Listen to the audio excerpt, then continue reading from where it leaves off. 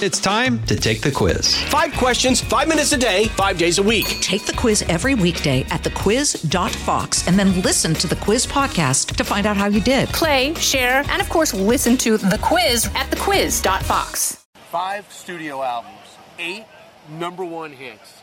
You could honestly say you're hitting your stride. But can you remember the Lee Brice in 2003 that probably wasn't living in a 4-star hotel, that didn't have a lot of money to have a guy come and set up a bonfire for him with the spread? Well, is that the same guy? It is the same guy. And what's so cool about it is that's when Joe brought us down for the first time, and we thought we were in heaven. We were down here going, this is the coolest place I've ever seen, you know? And now I'm back here, so I still feel like I'm coming back home. So yeah, there's a bonfire here now, and there's people cooking food and all this stuff. Right. But man, I just kind of still see it as Right there on Wiggle Lane in Rosemary Beach. Were you convinced from day one that you would be successful, or was it about that? Were you saying the minute you had pens in your hand and the guitars in your lap, were you convinced it's a matter of time? I mean, I don't want to sound overconfident or cocky, but when I was 10 years old, that's all I knew. It's all I wanted. I knew. And then I went to a concert or two, and then I saw Garth. I was like, this is what I'm going to do. Right. So I went to Nashville. And you would later write a hit song for Garth. I left Clemson. I had a year to go to have a civil engineering degree, and I go, Daddy, I'm going to live here now in Nashville. I visited. And he's like, what? I told him, he said, okay, I trust you. This is what I was born to do, and like this is actually a beautiful place that has now become a part of what I do. So it's this flashback to young Lee Brice. You didn't come from a lot of money, 2 working parents, right? Oh. I mean, your dad's an electrician. Yep. He liked to sing in the house. He loved Alabama and the Oak Ridge Boys. Yeah, and he would that's sing with absolutely. it. And your mom would sing in church. Oh yeah, that's it. What was young Lee Brice doing? You were probably only 6'1", 200 pounds then. Yeah, right. Well, before that, I was listening to Mama. Like, 'cause Mama would sing a solo in church, but if she didn't think, because her whole point was, I need to communicate the song. Right. If she thought she didn't need to sing it, even though she was a great singer, she would talk that song. Wow. If that's what she thought she needed to do for you to get her message in church. Daddy learned to sing after he married Mama. He sang bass, and I learned all these parts. I learned the high stuff, and so Daddy now still is in the gospel quartet, and he can sing any part there is. And I grew up learning all those parts, and so music it's just like it's all over me. It's in me. It's who I am, and so you kind of knew. Yeah, you I have just that knew. athlete, man. If you're going to play, you're going to win, right? So you did 2 things. So you went to a school, very athletic school. Yeah. You ended up getting enough attention and you were a guard in high school, right? Football. You go to Clemson. Everybody knows you got to be good even to be recruited by Clemson, even to be considered a walk-on. You're playing. Oh yeah. Freshman year. What did that mean to your dad that you were playing at Clemson? Well, it meant a lot to him.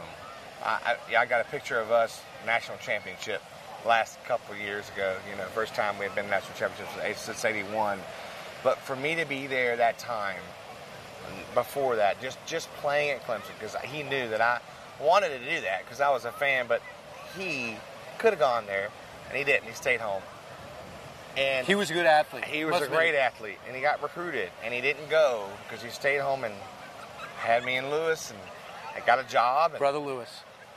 And so I make it to Clemson, and and then I didn't just make it on the team. I made it on the team, and it was that was all I really needed. It was what I wanted my whole life. I had opportunities to maybe possibly go, because I was long snapping as well. I had opportunities to go to other level, but at that time I had Nashville in my scope. So I got hurt, and it was like God just kind of put everything together, and so life has been pretty special to me. Things kind of keep working out like randomly. But the other thing, Lee, is what I read and what I hear about you is you're not going to be outworked, and that's the athlete mindset, right? That is. I'm not going to be outworked. 100%. I can't control the final score. No. But you're not going to outwork me. No. Give me an idea that just took place. You just left a cruise, right? You were just on a yacht. But all you did was sit there and write the whole time. Yeah, we were on a big boat. I invited, in fact, my publisher, one of my publisher out, who is one of these 35 #1 hits. Invite him out. I'm like, come with me. Long story short, we get out there, and we were on that boat for about 15 minutes, and I said, hey, we're starting. Y'all could talk and chat for here about 15 minutes. I'm going to set up. We'll start writing. And we wrote for 5 days. We wrote 18 songs. And now he's kind of a competitive type too. He's a Georgia fan. Who is this guy? Dallas Davidson. Right, who's got a huge name. Huge. And he's like, all right, well, I'm going to write the most songs on this boat. I said, okay. Well, we never really left the boat. I mean, we were looking at an ocean. We were on a beautiful 110-foot yacht. We could have gone from island to island, but we wrote songs. I wrote 10, he wrote 9. So, got you, Dallas. So as much as this is great, is it also superstitious? Because this is where it started, this is where I created so much? It is. It's not just superstitious. It's more like, it's like there's a reason why I go back to, say, the couple songwriters or multiple songwriters that I have in my circle, because I know what they do and what we do together. I know our combinations. I know when I come here, I know what's going to come. Right. You know what I mean? You don't know. The creative juices will flow, but yeah. you don't know what's going to come. I don't know what's going to come, but I know the creative juices that are going to come. Right.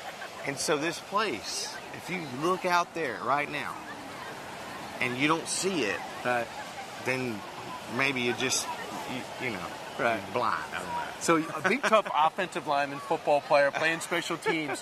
Where do you get this romantic side that comes up in your music? I mean, there's muscle in your music, but there's also a kindness and a romance. Where does that come from? I guess it maybe started from like mama and church and stuff, but I don't know. But I know that like it was like Whitney Houston and Boyz II Men and like Kenny Rogers and Vince Gill and like people who sang, Ewan McCain, who sang these like melodies and these great songs that could stop you in your tracks, like with just a melody and a voice. I believe that's a line in your song, stop you in your tracks, isn't it? I don't know, but if it's going to be now. It should be now. But that's the thing. It's like it really is about that, and I was just drawn to that. Somebody asked me about my new single, Memory I Don't Mess With. They're like, man, we love this thing, blah, blah. I'm like, well, the truth is, on this whole record, if I had to write one type of song for the rest of my life and couldn't write any other type of song, it would be that type of song. It's this type of song that you can kind of like draw somebody in. Right. You might can pull a tear, or you might can pull a smile, or you could go nostalgia. That's just what when the stuff I listen to, Daddy listened to Alabama, he listened to George Strait. You know, baby blue was the color of her eyes. Right. You know, or Down on Love, Alabama. I mean, that's the stuff that I grew up on, so that's what I naturally go to. I have to actually force myself to go write like a More Beer or a Parking Lot Party or really. That's not natural. It's not natural. I have to consciously go write that stuff. You know, we play shows. We got to have some stuff for the fans out there rocking. You know, but we do that. We do that on purpose. Right. But the stuff that I would normally just write, that's the stuff we write down here. Your wife, longtime girlfriend, now your wife. Can you still get to her with your music? When you say, look what I just wrote, or she like, yeah, I know, you love me. You know, I know, that's how you feel. You know, do you still get to her? It's funny. It's yeah, I did. And then she started writing music, which I encouraged her to do because she's a poet and she's a dancer and a DJ. And then she started criticizing my song. She's like, well, yeah, I would do it. I'm like, But then, like, you know, people start criticizing her stuff as she's starting out, but like she's so talented. But now she's like, so I wrote a song yesterday called Girl Dad, and she kind of like, you got her. I got her. And you know, you mark this down. Girl Dad's going to be something that's going to be somewhere. It was 2 days ago, not yesterday, because I was in US yesterday, but the day before I wrote Girl Dad. Were you thinking of your daughter? Yeah. Oh, yeah. Right. When you hear it, buddy. Yeah. I got 2 daughters. Oh, buddy. Right. I'll send it to you tonight. You will? Okay. You probably won't get halfway through it. There's very few times when someone says that, I actually think he'll do that. That was fantastic. When you sang Boy in our studio, you said to me, yeah, I think of my son, but you didn't write that, right? No, I didn't write it.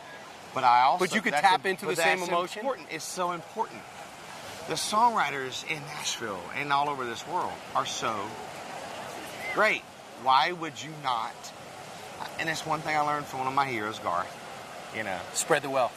if he, Garth is like, look, he realized all the great songwriters in town, and he also realized that enough to where the dance, Friends in Low Places, he didn't write. Wow. The other songs he wrote, most of them. He's a great songwriter. Right. But he realized that those two songs, and who knows where his career would have gone without Friends in Low Places and the dance. Who knows? Right. But it doesn't really matter. The point is he was smart enough to go, listen, the greatest songwriters in the world right here in front of me. Why wouldn't I listen to these songs? Yes, I passed on songs that were hits because they just weren't me. Right. But try Drive Your Truck. If you hear that song and it don't move you, if it don't light your fire, your wood's wet. You know what I'm saying? Lee, that's a great line. I just got that. So we might have to bleep it out, and then I realized it's meant something else. But you sang that on our show to a son who found his dad's car and unveiled it on our show. I'll never forget that. I thought to myself, did he write it for this moment? You remember that? I do, but I didn't write it. I heard it, and I actually had my own kind of like connection with that song, which triggered my brain as an artist to go, well, this song wasn't written specifically about me and my granddaddy. Right. But it triggered that, so it's going to do the same thing for a billion other people if they hear this song. And so I was like, I couldn't even get halfway through I Drive Your Truck before I heard it, and I went, stop, can I record that tomorrow? So, you know? it's amazing to me. The other thing, this is the ultimate meritocracy music, isn't it? Because, if your dad's a big producer, you'll get in a movie, right? But it's performance. It doesn't matter if I know you. If I can't write, no one's showing up and no one's downloading, and I'm not going to be successful. That's kind of cool, right? Is. Knowing that you can't make someone like what you write and sing. No, you can't. And it's the thing like with my brother. He's like, I want to come do this. And I said, all right, Lewis, if you come to town, I said, you're going to have to find, just like I did, find your friends, find your circle, work hard, do your thing, because you don't ever want to look back at people and be like, well, your brother was in it, that's why you made it. Well, I haven't done anything for him. He's worked so hard. Right. Now, obviously, I'll support him, and I'll go, let's go record that song or whatever.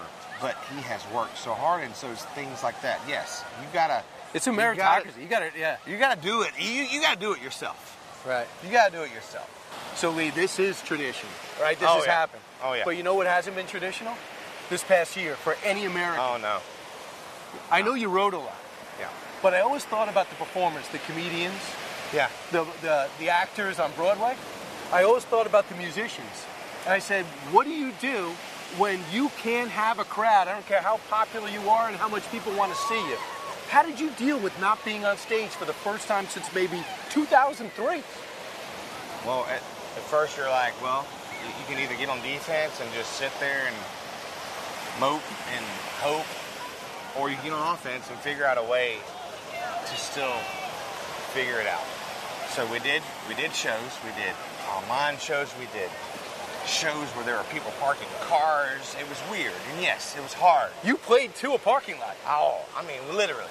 Is that a parking lot party? Yeah, but it was so odd because you couldn't feel that energy because they're in, It's terrible. But so about 2-3 weeks ago, we had our first weekend out. I mean, 2 buses, 3 trucks. It was half capacity, but the people were live.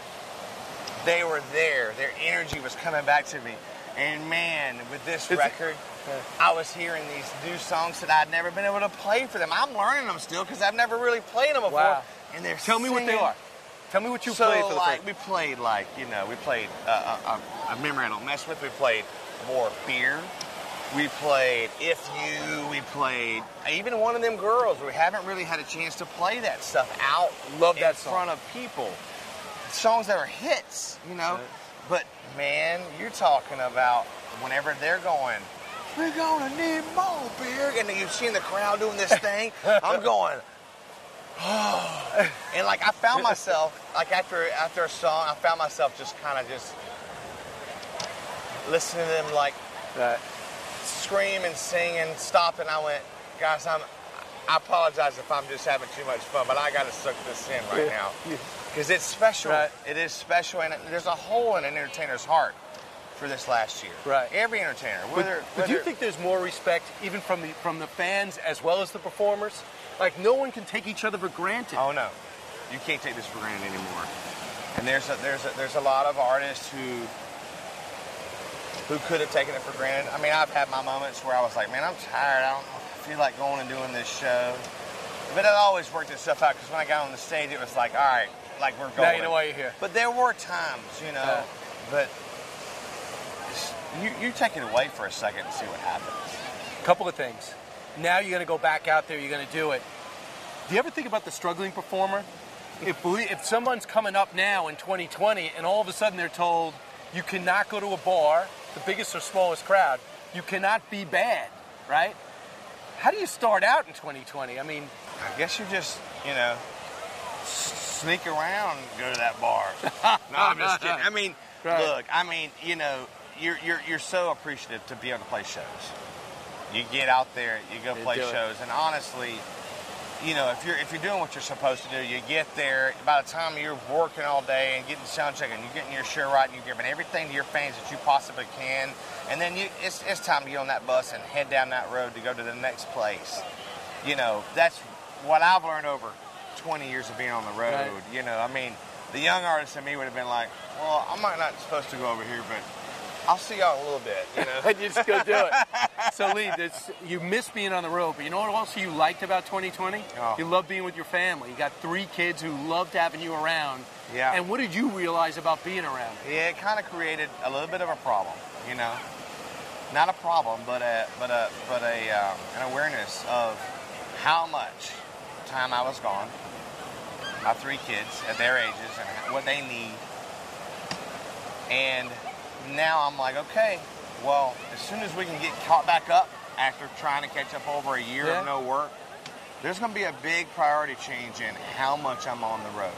Because I got 3 kids at ages that they need their daddy, not just their mama. And not just their daddy for a day or 2. Right. A week or every 2 weeks. And so there's going to be a big priority change in that. And that's what I learned, because this was the best year. For a family. I mean, for my family. I mean, I know it's been a hard year for so many people in so many ways, and for us in so many ways. But for my family, it might be the best year we've ever had, ever. Because all they've ever known is Daddy's gone, and Daddy comes home for a few days, and then Daddy's gone. But Daddy's been home for a year, and now my little girl is like, where are you going?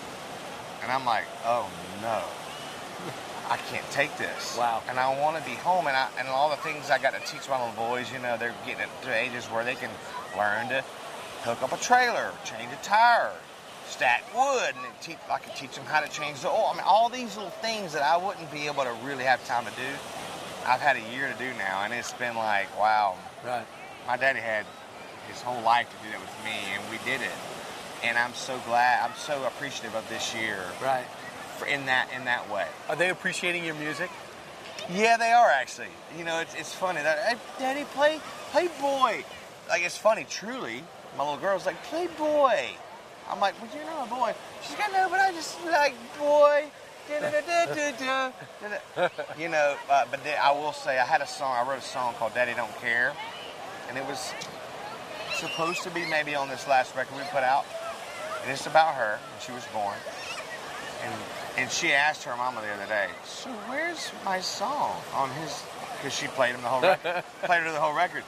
And so I'm going to have to I got to figure out where I got to make good with Truly. So I know we're going to be able to talk tomorrow, and you got an exciting thing going on in school and a concert tonight. Yes. But I do have to ask you, as this album comes out, you're on another label, but you also did this. I call it like a coach.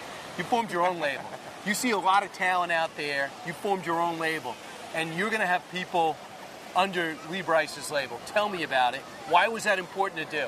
Well, I mean, so it's called Pump House. Pump House came from we were doing a vocal booth at this Christian camp I used to work at, where we needed a place to do vocals. Went and tore down used the wood because we had no money.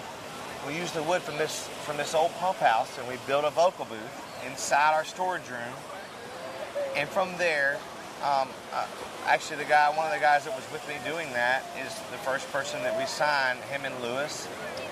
Your brother. My brother. So Nick Norman. And now we're moving into Rebecca Lynn Howard, but it's a label that's more about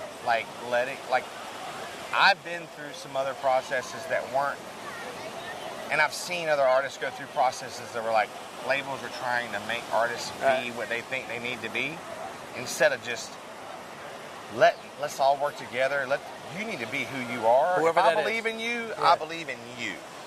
And so that's what we're doing at Pump House. And that's a good feeling. Does it remind you of sports days when a coach just wants the team to win? It's not Yes. about them. Yes. It's Herb Yes. Brooks, 1980. Yes. It's like Dabo. It's like he cares more about, first of all, he's going to coach Coach the Clemson. man Yeah. first. He's going to coach the young man first. And then he's going to coach the football player. Right. And I think that is a really big reason why, say, Clemson has grown and done what they've done, as a football program. And you're bringing that to music. And that's what I feel like we should. You gotta. I will coach you, but you gotta be who you are. But you also, let's make you the best person you can be. Right. And let you be the best artist who you are you can be.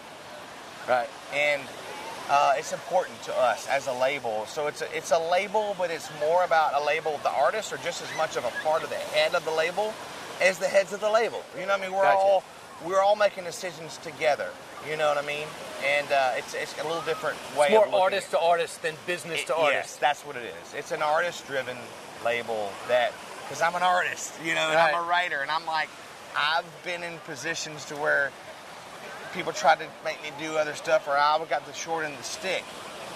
Well, that's not what's going to happen here at Pump House. And so, yes, Rebecca Lynn Howard and Nick Norman and Lewis Bryce and these acts, and we want to let them be who they are, and we believe in who they are, and we want to let them do what they do because they work hard at what they do. Right.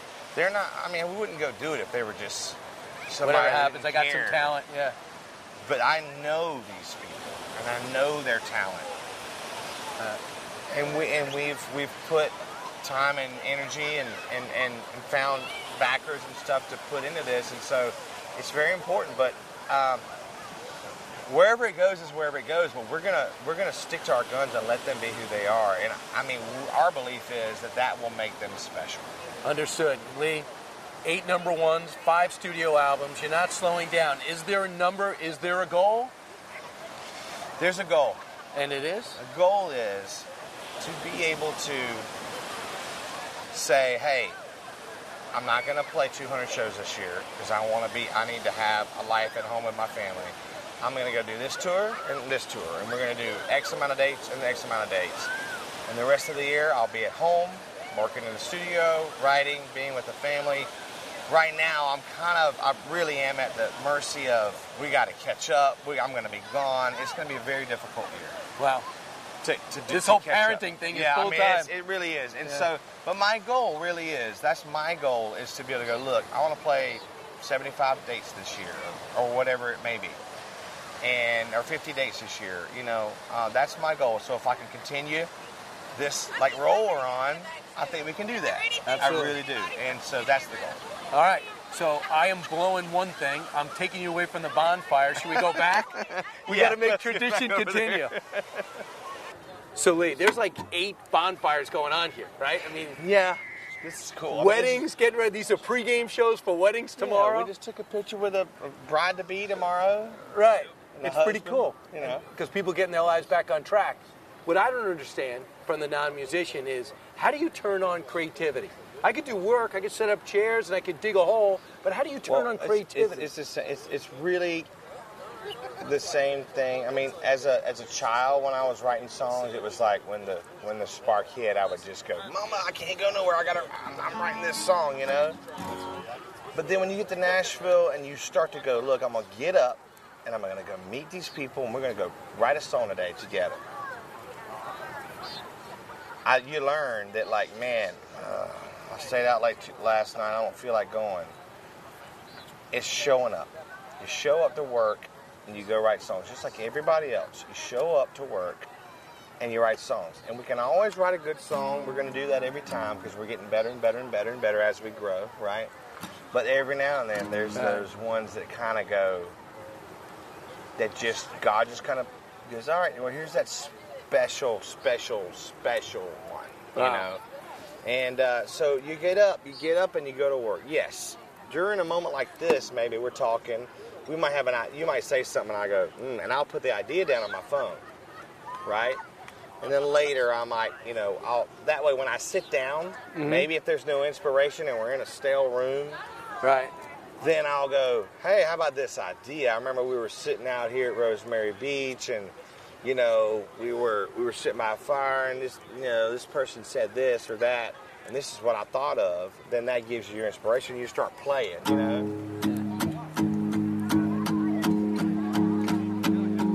You know, and you just start singing, you know, whatever the idea was, you know.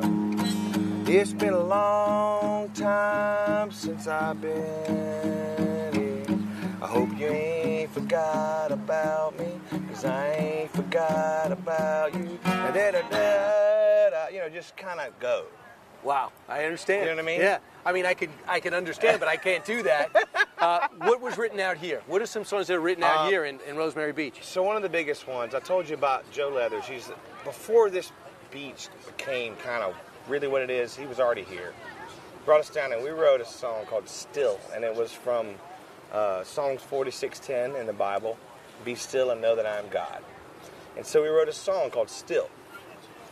And Tim McGraw recorded it and put it on the radio. It was a single. It was a big top 10 single. How'd you get it to him? We wrote it, and we were there with my publisher, and our publisher pitched it to his people, and they loved it. He loved it, and he recorded it. And then I'd say, you know, in between from that all the way to, say, Rumor, which we also wrote out here. Right, you did. There were 15, 20 songs at least that are all over my records that I wrote, right? Like, you know, right. 300 yards from this spot we're sitting at, like in a house right over here or right over here. Right. And but Rumor is probably the last big one that we wrote out here. And it was funny because you played that on our show. You said, I'm debuting a brand new single on your show. It's going to be Rumor, and it was a huge hit. It was. It ended up being. I knew, in fact, it was funny. It was kind of a joke. I looked at my phone. I was looking through the ideas. I told you about I write my phone. And I saw Rumor going around, and I went, and I was kind of being funny. I was like, there's a rumor going around. What you say, we make it true. And I went, and they went. So then we went, there's a rumor going around about me and you. So we wrote that chorus really quickly. And then we ended up, we said, all right, so now we got a verse melody. We went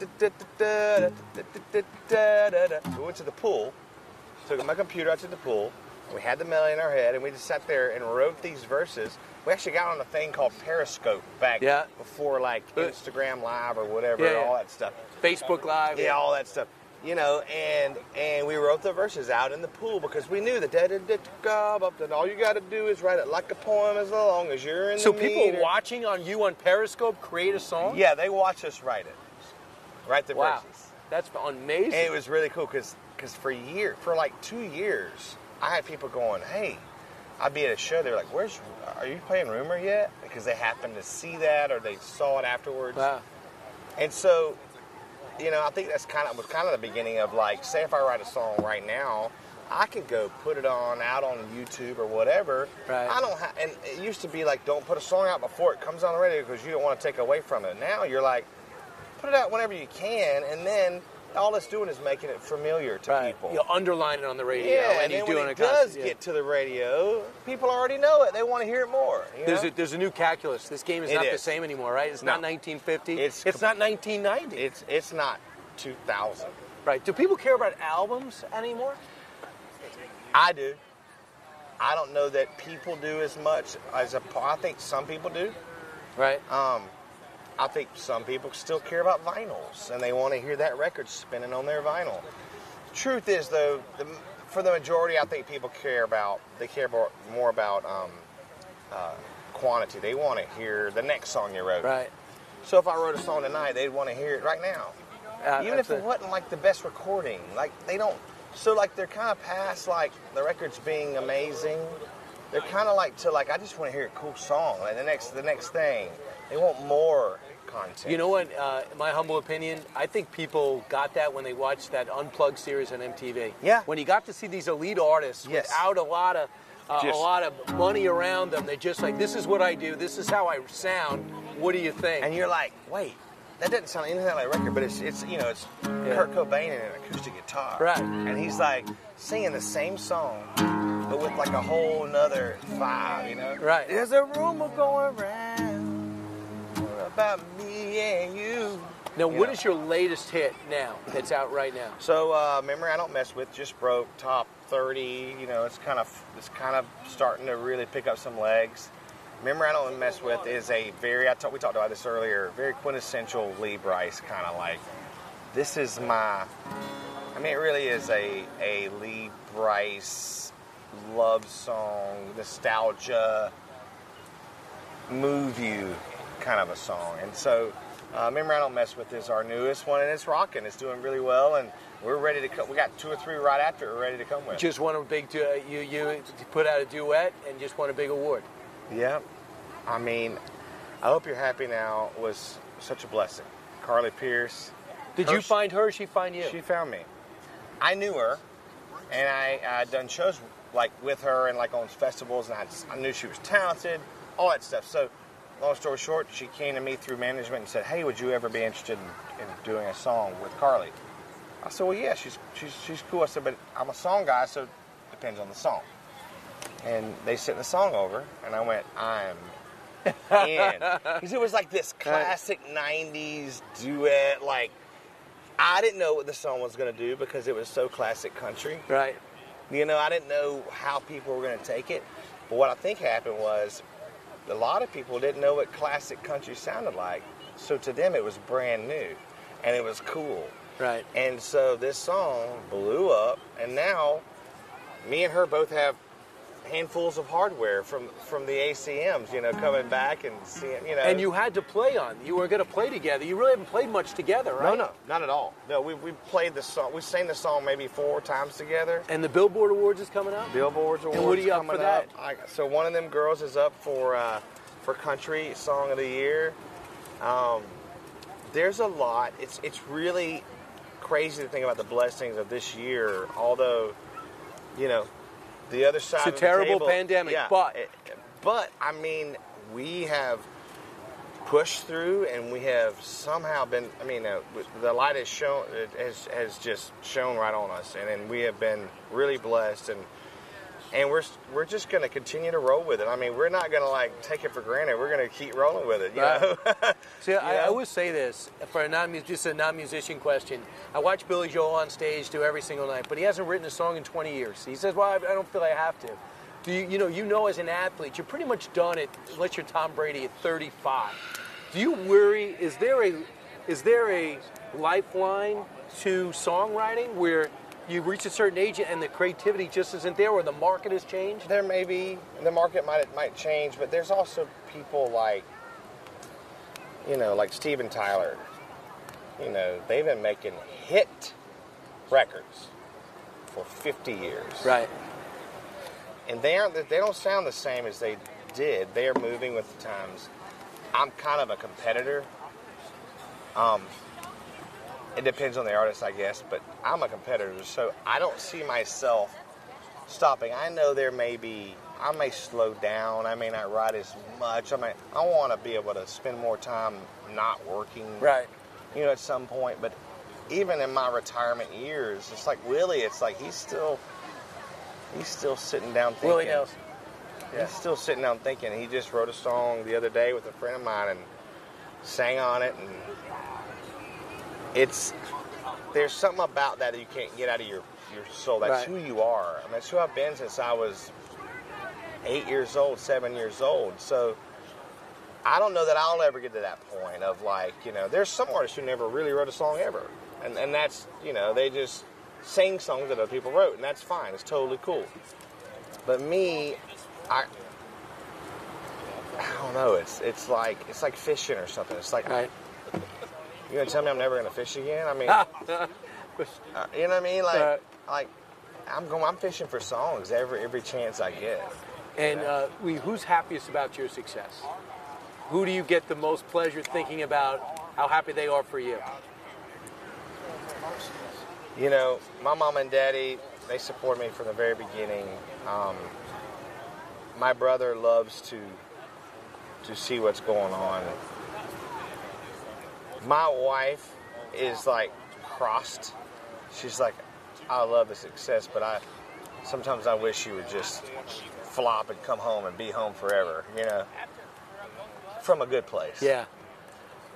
You know, my kids, you know, they loved it. They play this song. I think maybe, and I don't know if this comes across as weird, but I might be the happiest person for my success because this is all I ever wanted to do.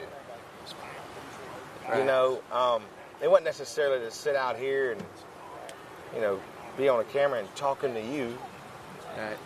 But it was about writing songs and singing songs and being able to. I mean, if I could pay my bills doing that, like that, I'm so happy with that. And so you were talking about the awards and stuff we just got. Yes, those are amazing. They really are. But that's just icing on top of the cake that I already love. You know, like the cake is like everybody works hard. You know, I could be working with my daddy, electrician. I could be working at Home Depot. I could be working wherever. I could be working hard like I've done before.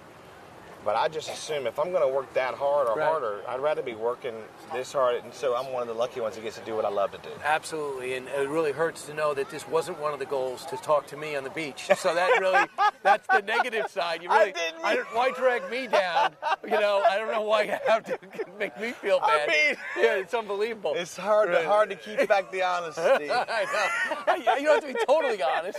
But Lee, do you remember the moment when you didn't have to worry about your bills, where you thought to yourself, you know, you got that hunger to be successful, and you have the hunger to like, oh my goodness, can I get my own room? Can I get my own apartment? Can I mail home money to my family? You know, my wife all the time, she says, she texts me, she goes, Lee, I just went to the grocery store and I got fresh vegetables and and I spent $300 at the grocery store. And she said, Lee, I remember when I went to the store and I was worried, I was trying to find, and she still is frugal as crap. I mean, she's like trying to find the deal, but she just is so thankful for that. And like, I do remember, you know, when we had we got on the road, and probably the Hard to Love, when that album came around, after we had our first hit, because we weren't really making, I mean, we were paying money to play shows for years. Right. But when Hard to Love came around, you know, we were able to play enough shows that were big enough, that paid enough money to where we were okay. Right.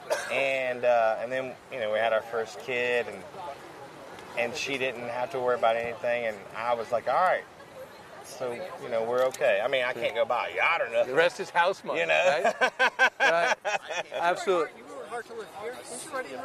Hard to Love was written right here, and it sucked, though, because I was about 10 feet away on the other side of a glass door writing another song, while the other three writers that I had in town were writing Hard to Love. I went in to make a ham sandwich. I was like, that bridge might need to be like this. And I went back out and wrote my song. But Hard to Love was written here. Rumor was written here. There's been a lot of songs written right here. What does Hard to Love sound like? So the guy goes, I'm sorry, I can't help you. I'll spare you. I am sensitive.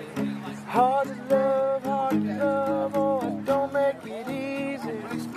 I couldn't do it if I stood where you stood. I'm hard to love. You say that you need me. I don't deserve it, but I love that you love me. Oh, yeah. Yeah, you love me good. I am a short fuse, I am a wrecking ball, crashing into your heart like I do. But you're like a Sunday morning, full of grace and full of Jesus. And I wish that I could be more like you. I'm hard to love, oh, I don't. So now my wife is like, she's got a little new meaning of hard to love. She's like, okay, so now you've been home. Now I'm realizing how hard to love you are. But I know that's not about you because you are a sensitive guy, right? You are. You're in touch with your emotions. I am, or else there's no music rolling out. But I'm still a guy. Yeah. You know, my wife is still, like, why didn't you turn off the light? Why didn't you flush the toilet? It's kind of the same stuff. Right. So it's that. But, yeah, I mean, it's actually, I would love to go through the list. It would be amazing to go through the list of the songs that were written right here. Not only that were singles and stuff, but they were songs we recorded. I mean, big songs. To me, a song called Good Man I played probably 5 years at least every night on stage. That I remember sitting out on the back porch on the pool of a house right 300 yards from here on Wiggle Lane, and the neighbors start coming over. They were complaining at first. Hey, y'all turn it down. And then they come over and they're like, but wait, it's music. Can we? Do they know who you were? I'm like, y'all come on in, though. Y'all come on in. We're writing songs. Then they're like, oh, that's cool. Turn it up. Because Rosemary's a very quiet family town, And so we're out there jamming out with electric guitars and but we were so excited about writing songs. And so we wrote a lot of songs where the neighbors kind of got used to, well, when they come in town once or twice a year, it's worth it. They're going to be up late writing songs. Right. I think that's pretty cool. It reminds me of when U2 went on top of a building and they had that live video. And I think the Beatles did the same thing. I'd love to see Lee Brice just on the second floor of a bar one day, 2 o'clock in the afternoon on a Wednesday, and see what kind of crowd comes on. That's a video. We might have to do like the top of Tootsie's. They just got downtown. Yeah, Broadway. Broadway, they got the top. Now, they didn't have that when I first came to town. Now they got this big upper deck thing. So you just gave me a good idea. That might be pretty fun. And the question is, do you feel a loyalty that we can go down and record that idea? Duh. Are you kidding me? I'm there. Bring it on. All right. Lee Brice, I'm going to let you enjoy this bonfire. What a special night. I need no other explanation on why you're here. It's a beautiful place. It's in my bones. It's in my heart. My brothers, my blood, not my blood, but I consider them my blood brothers. Kyle and Joe, Brian, and this is a place to where a lot of songs were here. So we laid out on this sand at night and looked up and talked about and thought about and wrote songs. 3 o'clock in the morning, I would swim out in that ocean. They'd be like, what are you doing? I'm like, I'm out. I'm swimming. I'm going. Might not have been smart because I think sharks feed about 3 or 4 in the morning. I heard that. But that was back in the day. I wouldn't do that now, I guess. But the good news is sharks don't bite famous people. Yeah. You never hear of a famous person get bitten by a shark. Right? It just never happens. It's always a plane crash or something. Yeah, absolutely. Yeah, we heard about that. That's not good to bring up. All right. Jason in the House, the Jason Chaffetz podcast. Dive deeper than the headlines and the party lines as I take on American life, politics, and entertainment. Subscribe now on foxnewspodcast.com or wherever you download podcasts. Listen to the show ad-free on Fox News Podcast Plus, on Apple Podcast, Amazon Music with your Prime membership, or subscribe wherever you get your podcasts.